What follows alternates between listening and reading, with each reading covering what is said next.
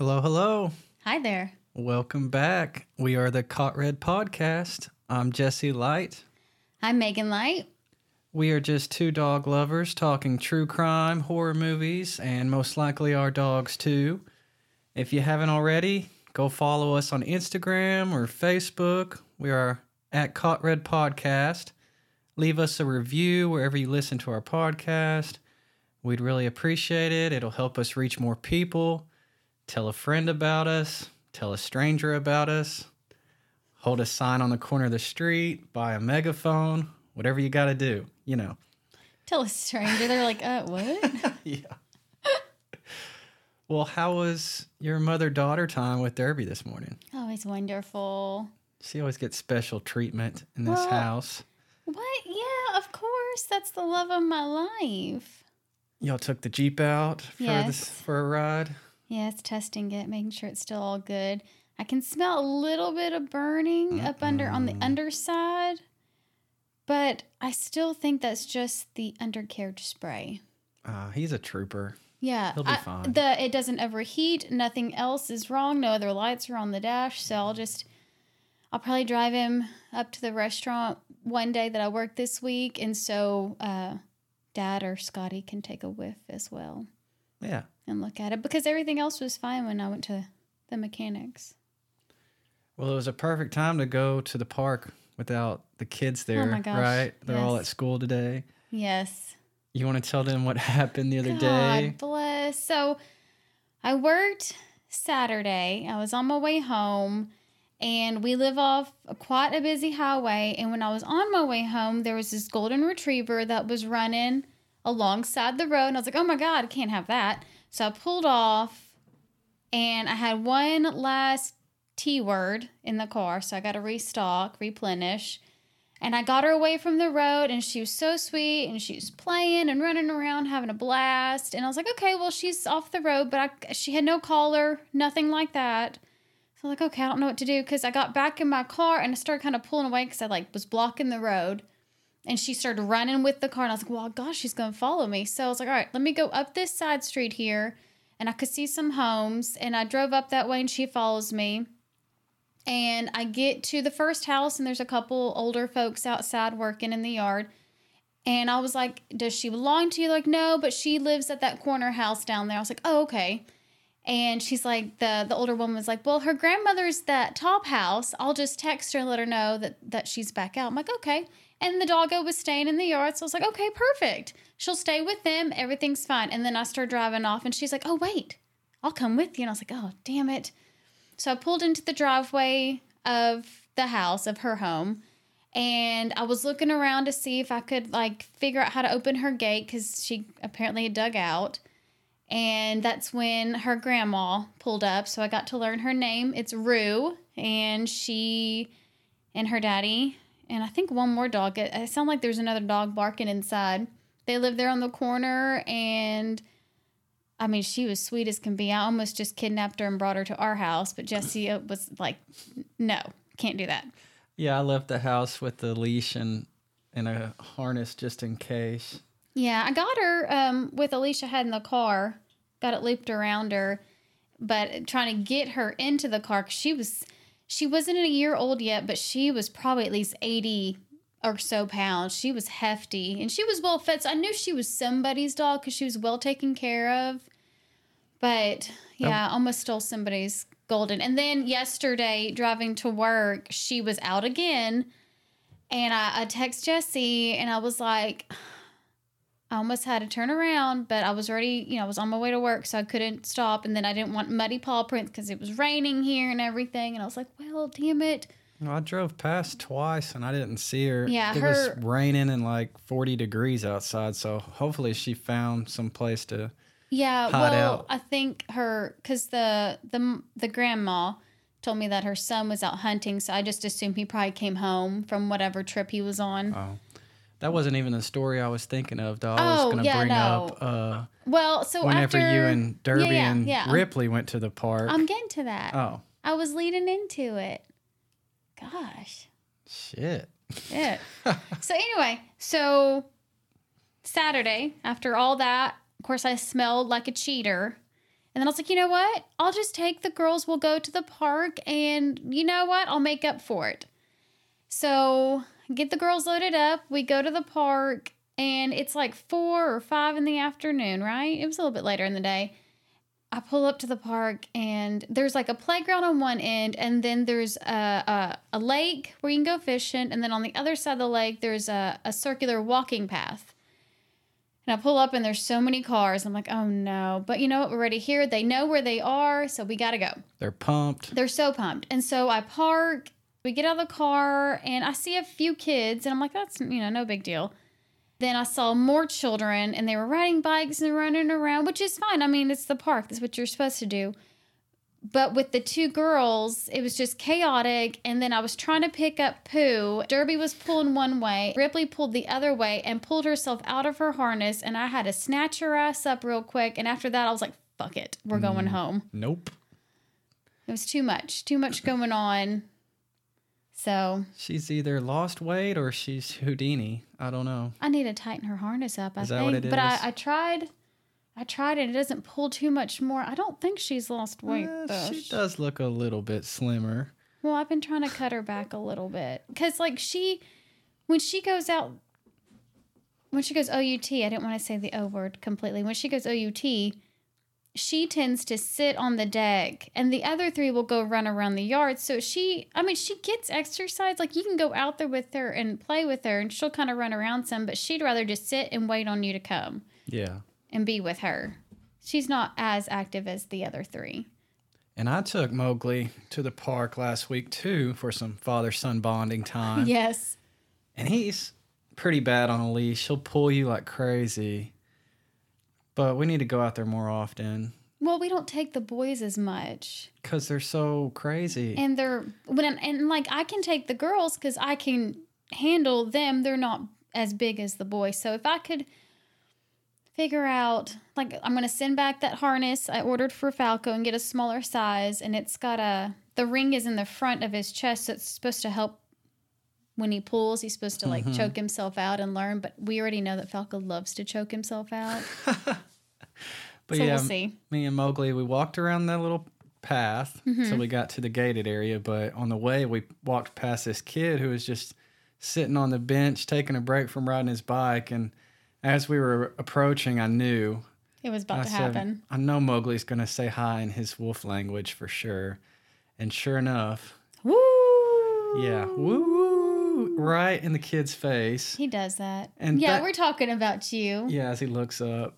But thankfully, it didn't spook the kid. I mean, he was just like, oh, that's a good-looking dog you got. I said, oh, thanks. Thanks. And then we got into the fenced area, and Mowgli he was by himself for a while. He still just ran around that whole place. New smells everywhere. Well, I think our yard is even bigger than that little portion at the dog park. Close. But it's new smells and a new area, so we'll have to take the boys back for sure. Yeah, it's nice having a park 5 minutes away instead of driving all the way to Conway. Yeah. Well, before we get started with our case for today, I wanted to give a shout out to Quartzmeyer Music. That's our good friends, Hannah and Dylan. They made our intro music for us, as you might know, and they've got a 7-song album coming out pretty soon. 7 songs. Okay, good. Yes. Yay. And I talked to Dylan last night, and he said they're pretty much done for now. They've got exciting. A few final touches they got to make for one more song. They're using a new producer out in Bryant. But yeah, it's going to be available on all streaming platforms. They're called Quartzmeyer Music. That's KORDSMEIER. So give them a follow if you like good small town country music. Yes. I can't wait to hear what they've created. All their music in the past has been so good. And they do a lot of covers when we go watch them perform at a bar and stuff. They're really good. Oh, yeah. Really good. Well, with that being said, Meaghan has an interesting case for us today. You ready to do this thing? Let's do it. All right. My sources are going to be derangedlacrimes.com, scocal.stanford.edu, the case of People versus Duncan, LA Magazine, a podcast called Mother Knows Best. The podcast is called They Walk Among America. A book called A Lovely Girl by Deborah Holt Larkin. Pottstown.org, Murderpedia, of course. LA Times, and then the State Bar of California's member page. How far did you get into that book? Reading it. So the book A Lovely Girl, the author's father, when she was younger, she was like between 8 and 10, I can't quite remember. Her father covered the case that I'm going to talk about.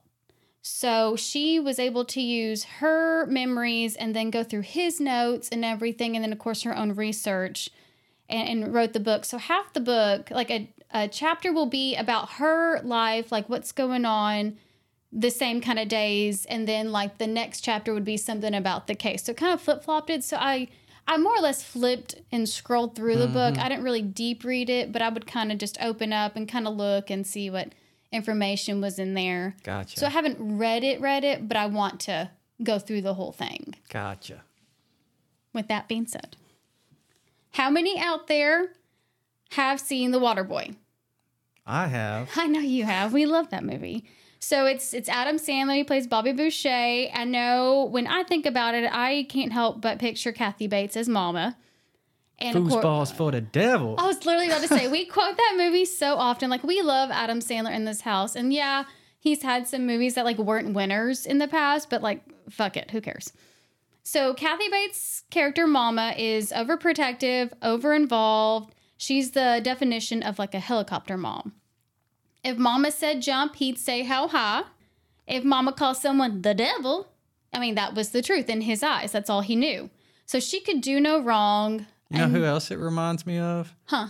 The mom in the It movie, the 2017 one. Oh, yes. Never lets her kid go out and like That's right. giving him all his medicine and stuff. Yeah. That's a good comparison. Yeah, just thought of that now. I like that. Anyway. Sorry to interrupt. No, you're fine. So Mama could do no wrong until Bobby started gaining some independence. When she saw that she was starting to lose him, she resorted to some desperate measures to keep him close. But in the end, she let her baby go and let him be happy, choosing the life he wanted with who he wanted, Miss Vicky Valancourt. Yeah.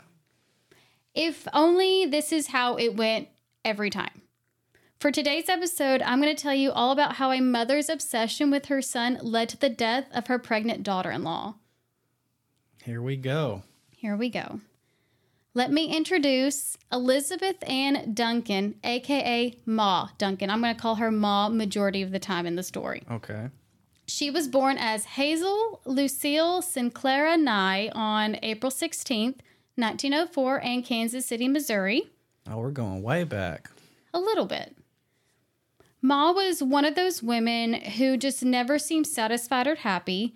She had anywhere between 10 and 20 failed marriages. Jesus, no one to quit.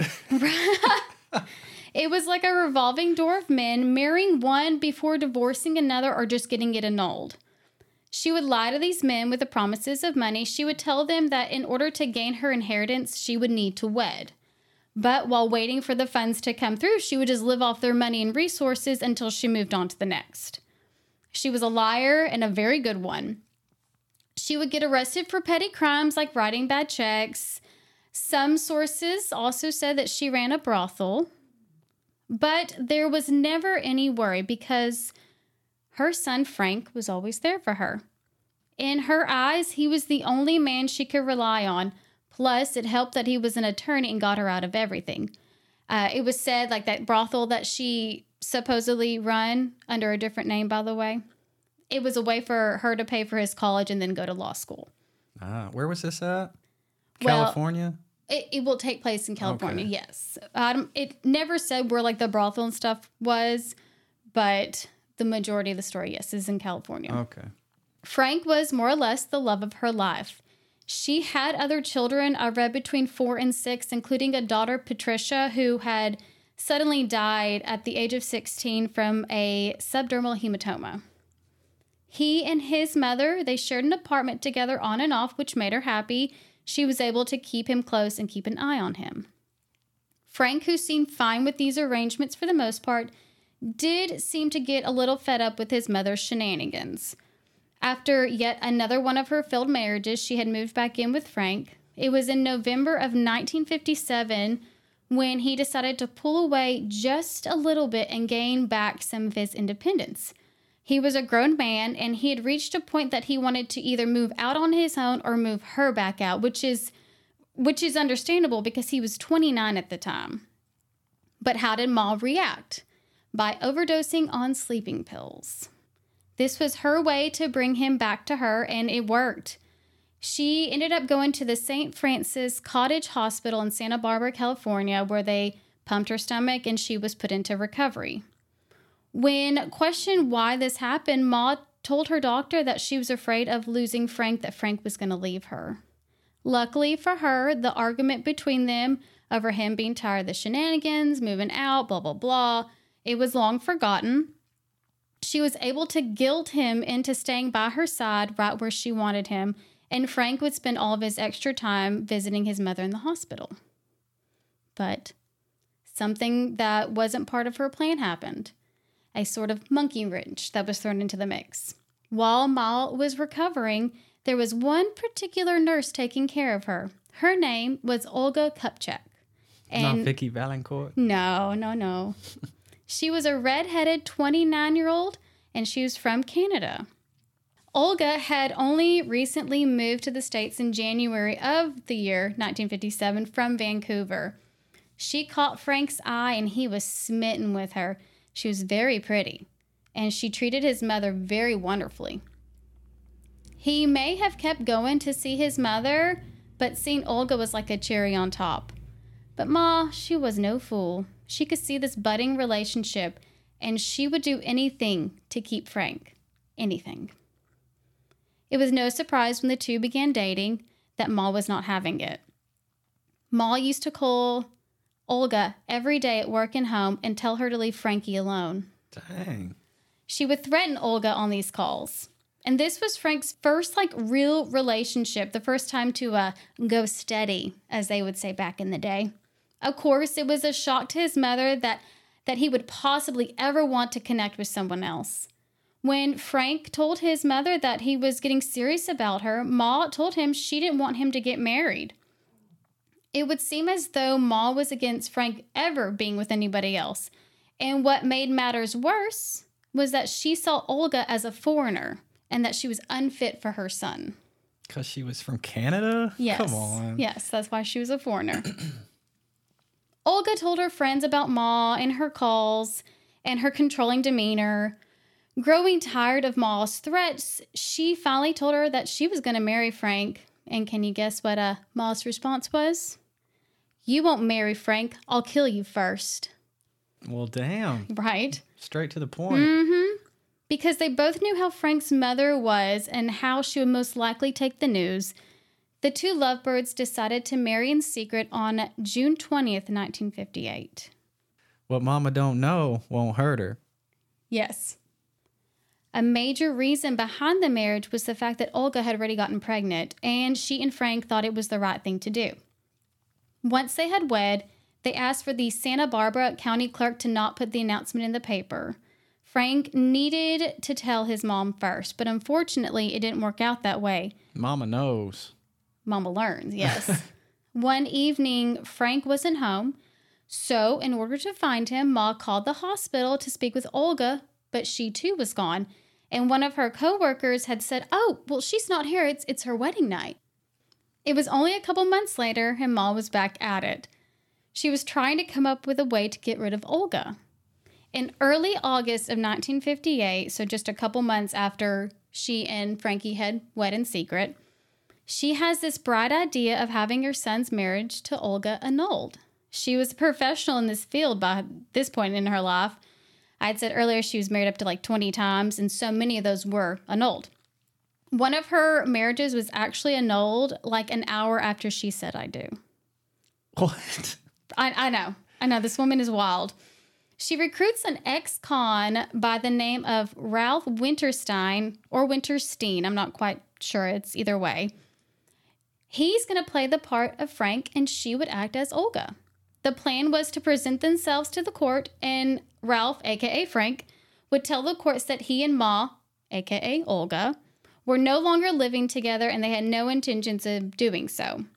The annulment was granted. At the time, you didn't need an identification. Oh, my gosh. Right? And Ma was smart. She took herself and Ralph to Ventura County to have the annulment because if they stayed in Santa Barbara, majority of the workers in the courthouse would know that Ralph is not Frank. So she did good on that one. Oh, because he's the lawyer? Mm-hmm. And everybody they would recognize him. Gotcha. Right. Yeah. So Frank and Olga will have no idea that their marriage was legally over. Since Ralph had helped Ma with this, she decided that she's going to recruit him to help her out again, but this time to kill Olga. Oh, my God. Instead of being the one that goes to him directly, she has one of her friends, Emma Short, go ask Ralph to see if he would take care of Olga. Well, he refuses. And then later he'll testify that he should have gone to the police, but he was worried that it meant that he would have to admit to fraud charges because of the annulment.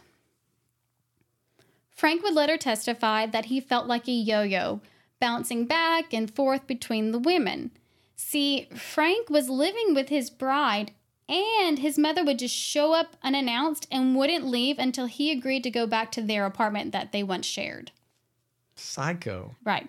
It's getting to the point that it was becoming a ridiculous situation that Frank and Olga went out and they found a new apartment and they don't tell his mother the address.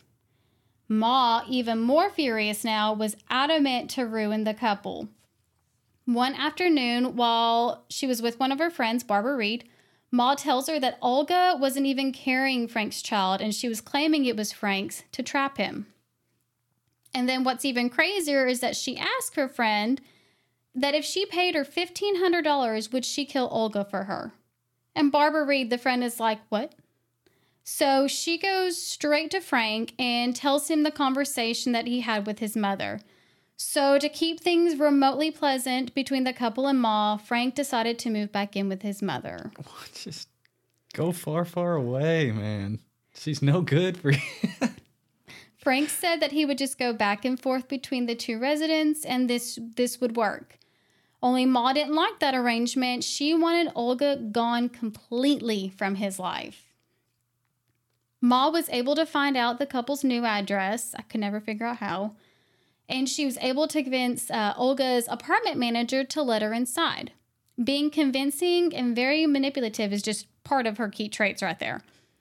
Once Ma was inside, she snooped around, looked for some things that were Frank's, like clothing and toiletries, etc., all that. I don't know if the manager of the apartment was aware of what was going on at that time, but she either overheard or Ma said it to her. But Ma goes, she's not going to have him. I will kill her if it's the last thing I do. She said that to the manager? Either said it to the manager or was close enough, like talking to herself, that the manager overheard her say that. She's probably talking to herself. Oh, she's crazy. She had to have been. Frank, in case you're wondering, is a criminal defense attorney. I say was, because according to the State Bar of California, he is currently ineligible to practice law in the state of California. Apparently, he has a lot of disciplinary charges in his past. I looked him up because I was like, I wonder if he's still practicing. And then I saw that his law office was closed and there was a link. And I was like, oh, click. And I was like, oh, they took his license away. Interesting. Wonder what he did. Anyways, when Ralph didn't want any part in this murder, Ma just simply reached out to some of the men that her son had represented. Ma went to another friend, Diane Romero, because she knew Diane's husband, Rudolph, was one of Frank's previous clients. Ma told Rudolph that Frank was being blackmailed by Olga and that she needed to get rid of the new mom-to-be. Ma offered them money, so Diane decided to go to Olga's apartment and check things out. That's when she saw who Olga was. Diane recognized her as Ma's nurse from the hospital, the one who had cared for her and helped Ma recover. Diane goes right to her husband, and the two of them decide to turn down Ma's proposal and money. So they have hearts. When this plan went sour, Ma went to Rebecca Diaz, who was said to be a roommate of the Romeros.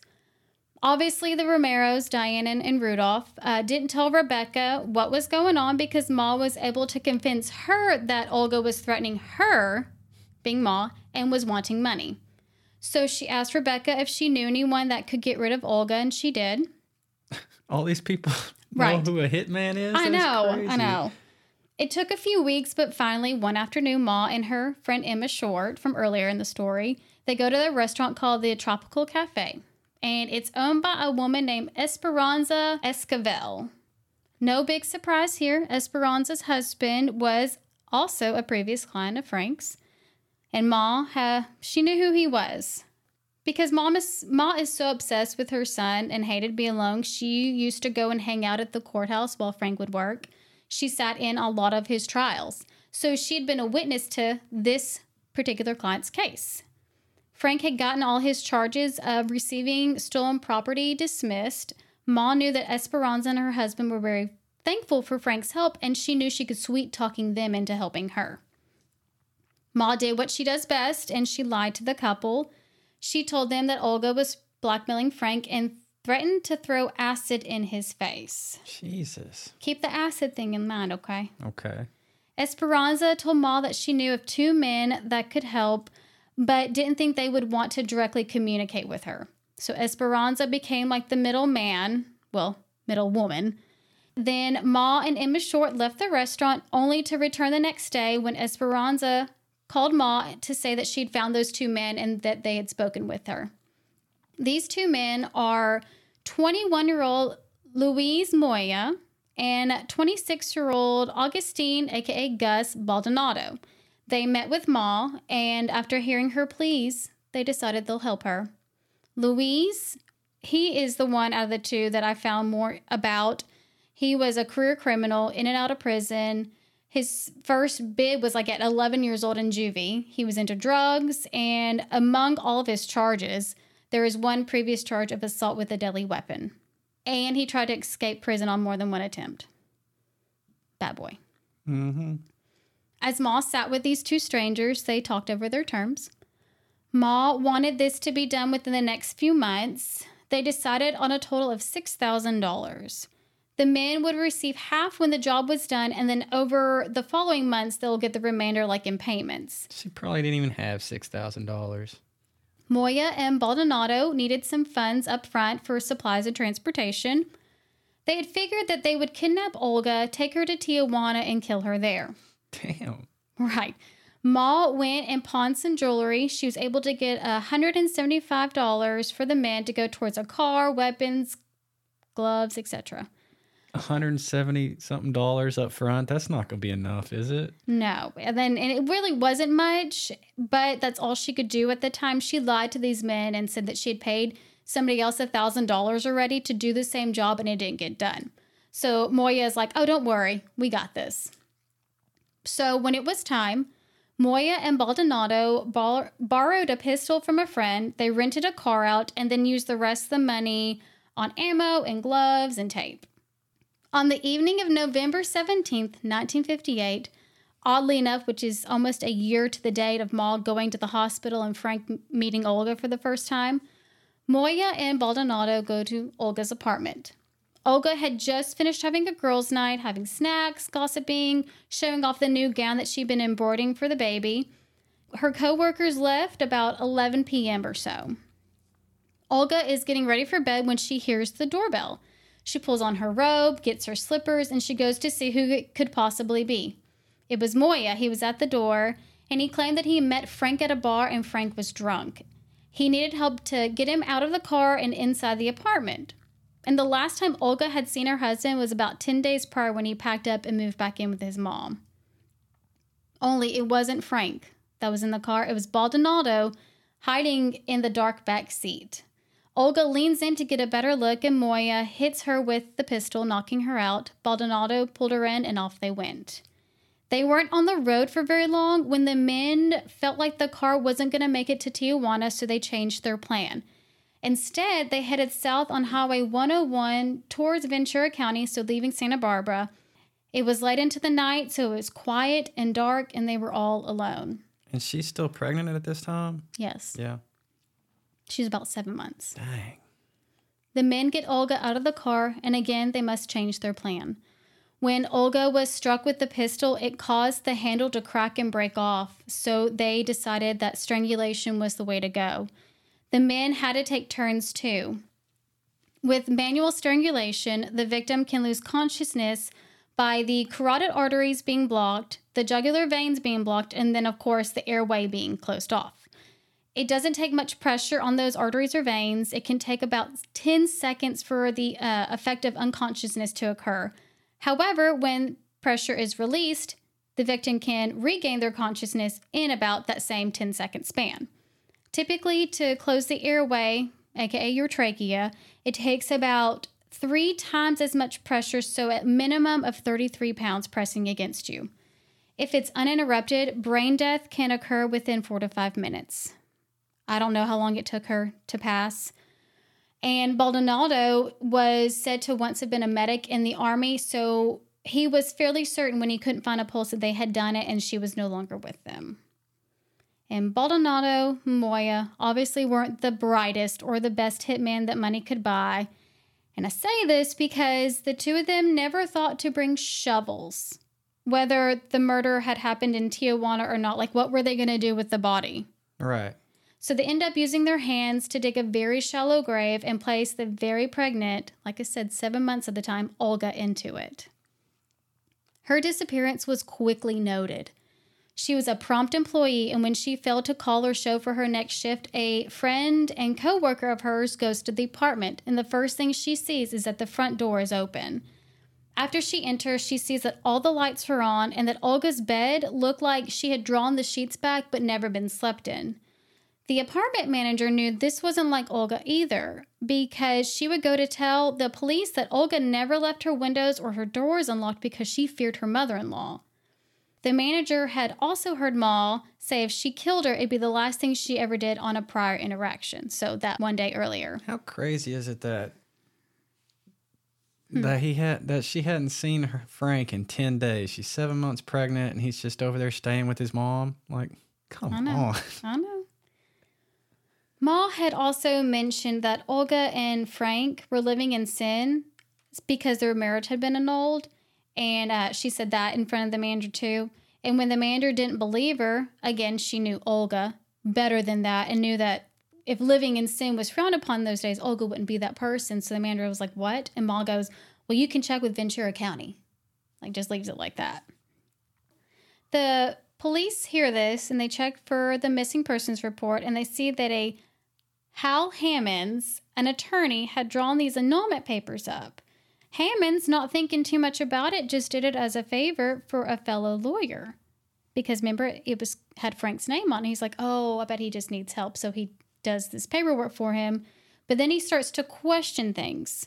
He hands over the information to an investigator, and it was said then that the annulment was declared a fraud, and Ma was caught. For that, at least. Goodness. She was arrested on charges of bribing a witness to influence testimony, falsifying legal paperwork, forgery with the intent to defraud, and forcing Ralph, the man that came with her, to make false statements under oath. But don't worry. She proudly enters the courtroom with her son Frank, walking hand in hand. He was going to represent her. What? Yes. Bro, you're lost your mind too. The DA attempted to keep her bail as it was, but Frank got it reduced. Either way, him and his mom, neither one of them could afford it still. For being known as such a good attorney, Frank was a moron, or just completely delusional and in denial. He refused to believe that his mother had any involvement in Olga and his unborn child's disappearance. He was quoted saying that she said she knew nothing about it. I know her and she wouldn't lie. He also couldn't understand why his mother would fake this annulment, and he didn't want to talk about it. Unknown to Ma, though, about at the same time that she was arrested on those fraud charges, Moya and Baldonado were also arrested. At the time, the police wouldn't acknowledge the fact that the men were involved with the disappearance, but the papers kind of did that for them. They posted their pictures, and then there would be like captions underneath the pictures being like, being held for questioning and missing woman's investigation. Suspicion was placed on Moya and Baldonado when they returned the car. The back seat covers were missing, and they told the owners that they had burned it with a cigarette and threw it away, and they were willing to pay for the cost to fix it. But I assume that the owner probably found blood because those men weren't the brightest and probably didn't clean it as well as they thought they did. Probably. It never said that anywhere, but that's what I figure happened was he was probably like, what? That's weird. Mm-hmm. And this happened when the woman went missing. So. What a coincidence. Right. On December 19th, 1958, just a month or so after Olga was taken, Elizabeth Ann, a.k.a. Ma Duncan, was formally accused of hiring Louis Moya and Gus Baldonado to murder her daughter-in-law. The three of them were charged with conspiracy to murder. Bail was set at $100,000, which is more than $1 million today. The police decided to go public in order to gain help to find Olga's body. They presumed her and the baby to already be dead, even though Frank said to the reporters that if Olga came home, he would move back in with her, like Mr. Denial over here. But the police didn't have to wait for the tips to roll in. Gus Baldonado confessed and implicated Moya and Ma as being involved. Baldonado also led them to Olga's body on December 21st, so just a couple days later. I thought you said something about acid. I'm getting to that. Oh, you are? Yeah. Okay. It'll come up in just a few minutes. Moya also confessed to doing his part, but Ma refuses. She would never admit that she was guilty. It didn't matter, though, because more and more information was coming to light against Ma. I don't think you can lie your way out of this one. No.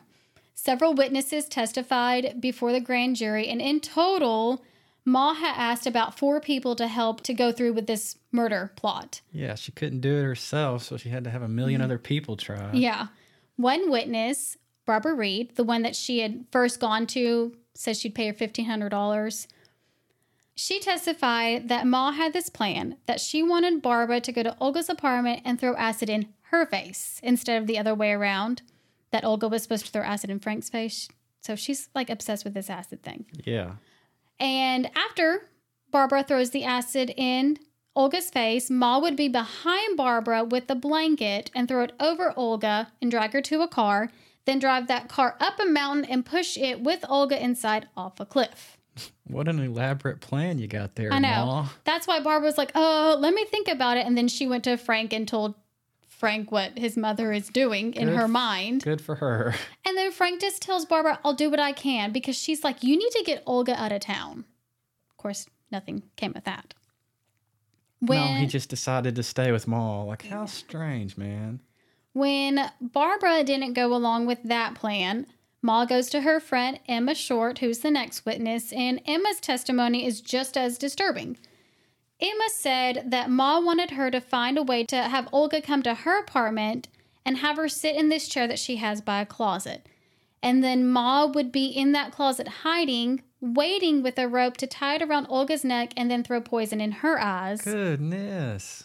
She's got too much time on her hands thinking of all these murderous acts. Now, Emma didn't go to Frank and tell him what his mother said. She said that she didn't know him well enough or was comfortable enough to approach him. Next was Diane, and then, of course, her husband, Rudolph, who was the former client. She testified that Ma was going to give her $5 to buy some lye so that she could put Olga in a bathtub and then add water and the lye to make her unrecognizable by dissolving her. Jesus.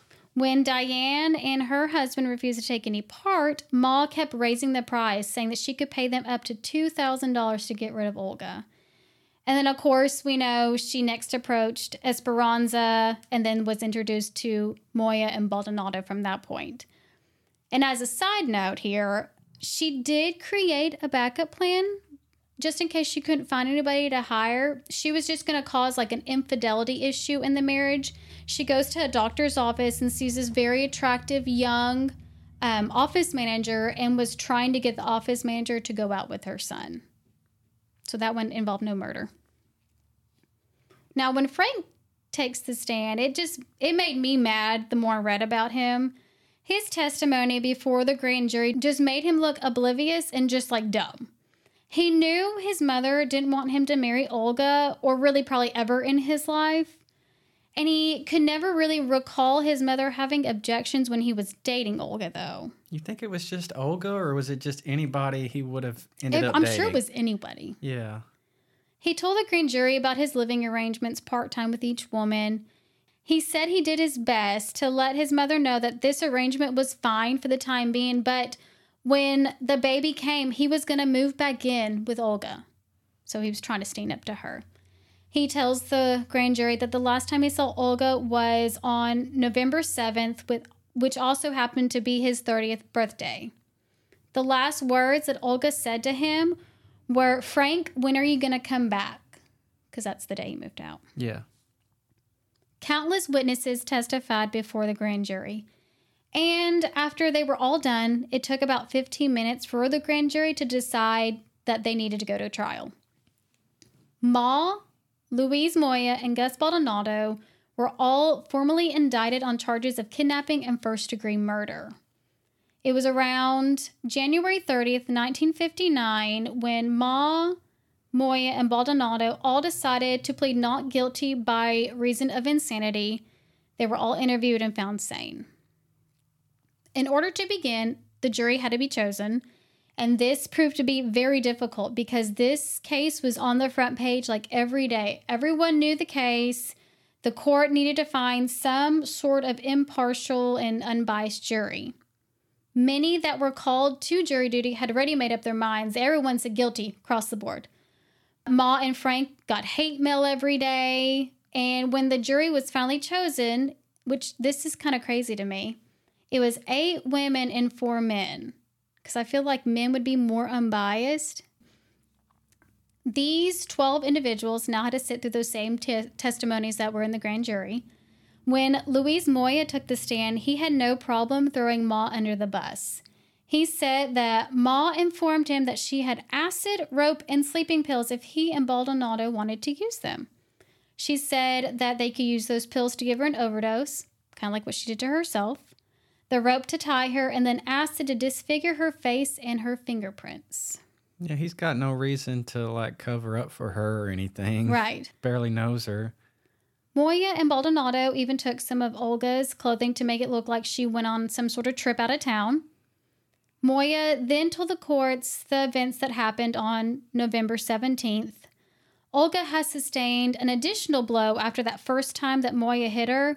Baldonado had struck her again while they were driving because she had woken up and started screaming. So that's what caused the handle of the gun to break. Baldonado also had her hands tied together with the tape they brought. He proceeded to talk about the change of plans and how they took turns strangling her when the gun broke, and then they also used a rock to hit her again.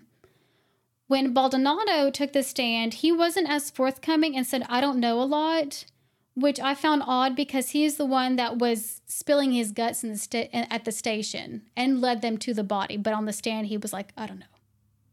That is weird. It doesn't make sense. And I don't know if it was while the 3 of them were in custody or at the trial, but according to the medical examiner, Olga did not die from the strangulation. The ME found dirt in her mouth and lungs and concluded that she died from suffocation from being buried alive. Jeez. Yeah. So that's 2 in a row that I've done that have involved that. Sorry, guys. Really? My bad. When Ma was on the stand, she told the court that she thought originally that she was going to bring Frankie into the apartment and kind of keep him like a hostage. That if he was away from Olga long enough, he would just stop thinking about her and return to his mother permanently. She was under oath and still denying the fact that she ever intended on harming Olga. And the prosecution had 44, and I read up to 60 witnesses. And yet she dismissed any knowledge of the crime. This woman, I swear. Frank must have inherited his delusional thinking and his denial from her. But, she was a pathological liar and she's very manipulative. When she was asked about her relationship with her son, she said it was nothing more than love and devotion. Up to now, I know everyone, including myself, is like, what is going on between these two, right? Because it's a little weird. Excessive.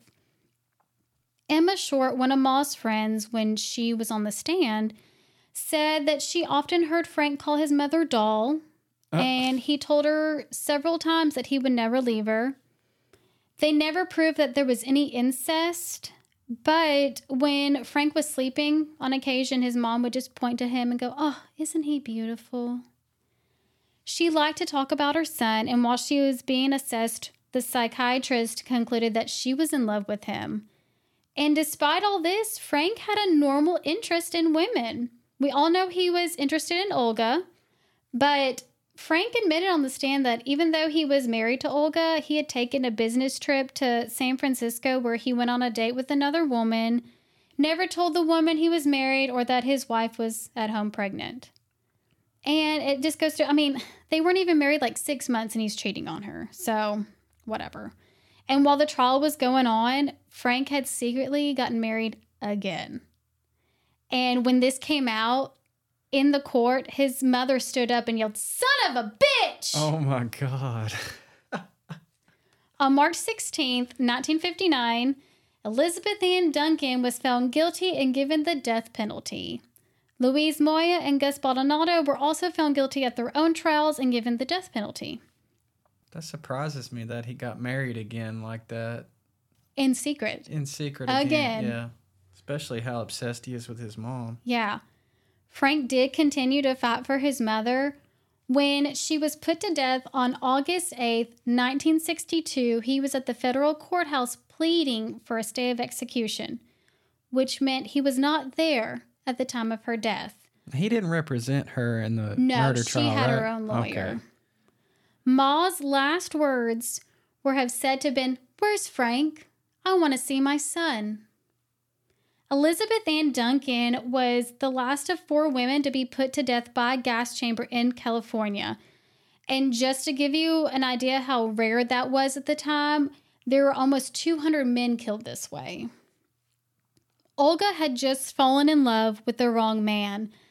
A man who the district attorney in his closing argument called a mouse. Not a man, he was a spineless jellyfish. Olga had a monster-in-law, not a mother-in-law. Yeah. Elizabeth Ann Duncan had been cold-hearted from the beginning of her life. She never truly loved any of the men she married. She really admits to the other children that she had besides Frank and Patricia, the one who passed away. She was cruel and saw nothing wrong with using others for her own gain. It seemed as though she lied more than anything else and makes you wonder if she ever spoke a word of truth. Now, the podcast I was listening to said that when the trial was beginning, it was quite the spectacle. It was the biggest thing to happen in that safe and quiet the little communities of Santa Barbara and Ventura. Residents were there before dawn, trying to get a seat in the courtroom. They were selling spots in line as well as hamburgers and hot dogs. That's wild. What? Olga was said to have a daughter, and they were cremated. Her parents, who came down from Manitoba up in Canada, they had come down initially when she went missing, obviously to help find her. They stayed throughout the trial. And then her parents and her closest friends from the hospital attended the service. Frank, however, did not attend the service because he was too busy being at his mother's side at her trial. And that is the story of one crazy mother who would never give up her son for better or worse. Wasn't even at her funeral, really? No, he was with his mother. What a loser. I know. I'm glad that your mom Olga was too good for him. and my mom are Yeah. not like Watch out this for those woman. crazy mother-in-laws, guys. Right? Jesus. So there was a question that was brought up. Do you think Frank knew his mother orchestrated the murder of his wife and child? Do you think he ever cared about Olga? No. No, me either. No, because he already was getting married to I another know. lady. And didn't even go to the service. Yeah, he didn't care. Piece of shit. Piece of fucking shit. And Olga, honestly, she didn't even really need Frank. Like, if if Ma had just let it be once they separated, she already got them annulled, so they weren't even married. So if she just let it be, I mean, Olga was very capable. She already had her own job in place. She was a nurse. She could take care of herself. She had a good support system from her family and her friends. She didn't need Frank. Her mom could have just left it alone, let it be, and they would have both been alive and lived their whole life. You know what I mean? Like, it's just... But she was just determined that this girl had to leave completely from the world. Batshit crazy. Yes. Wow. And because we always have to throw Criminal Minds into the mix. Oh, yeah. And it's so crazy that I had started looking stuff up for this case and that episode came on. But it's season 11, episode 13. It's called The Bond.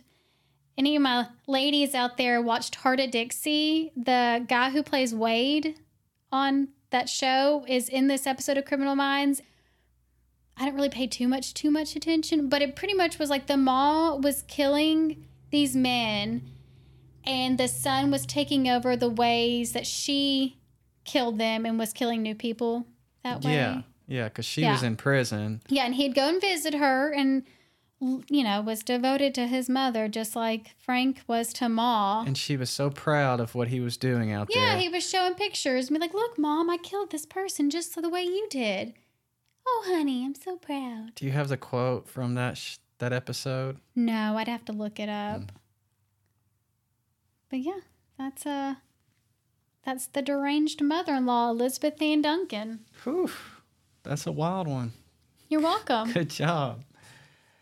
All right, well, we'll be back next week for another episode. Jesse's turn. Yes. Kind of got an idea of which one I'm going to do. Branch out a little bit. Well, until then, stay local, shop local, murder local.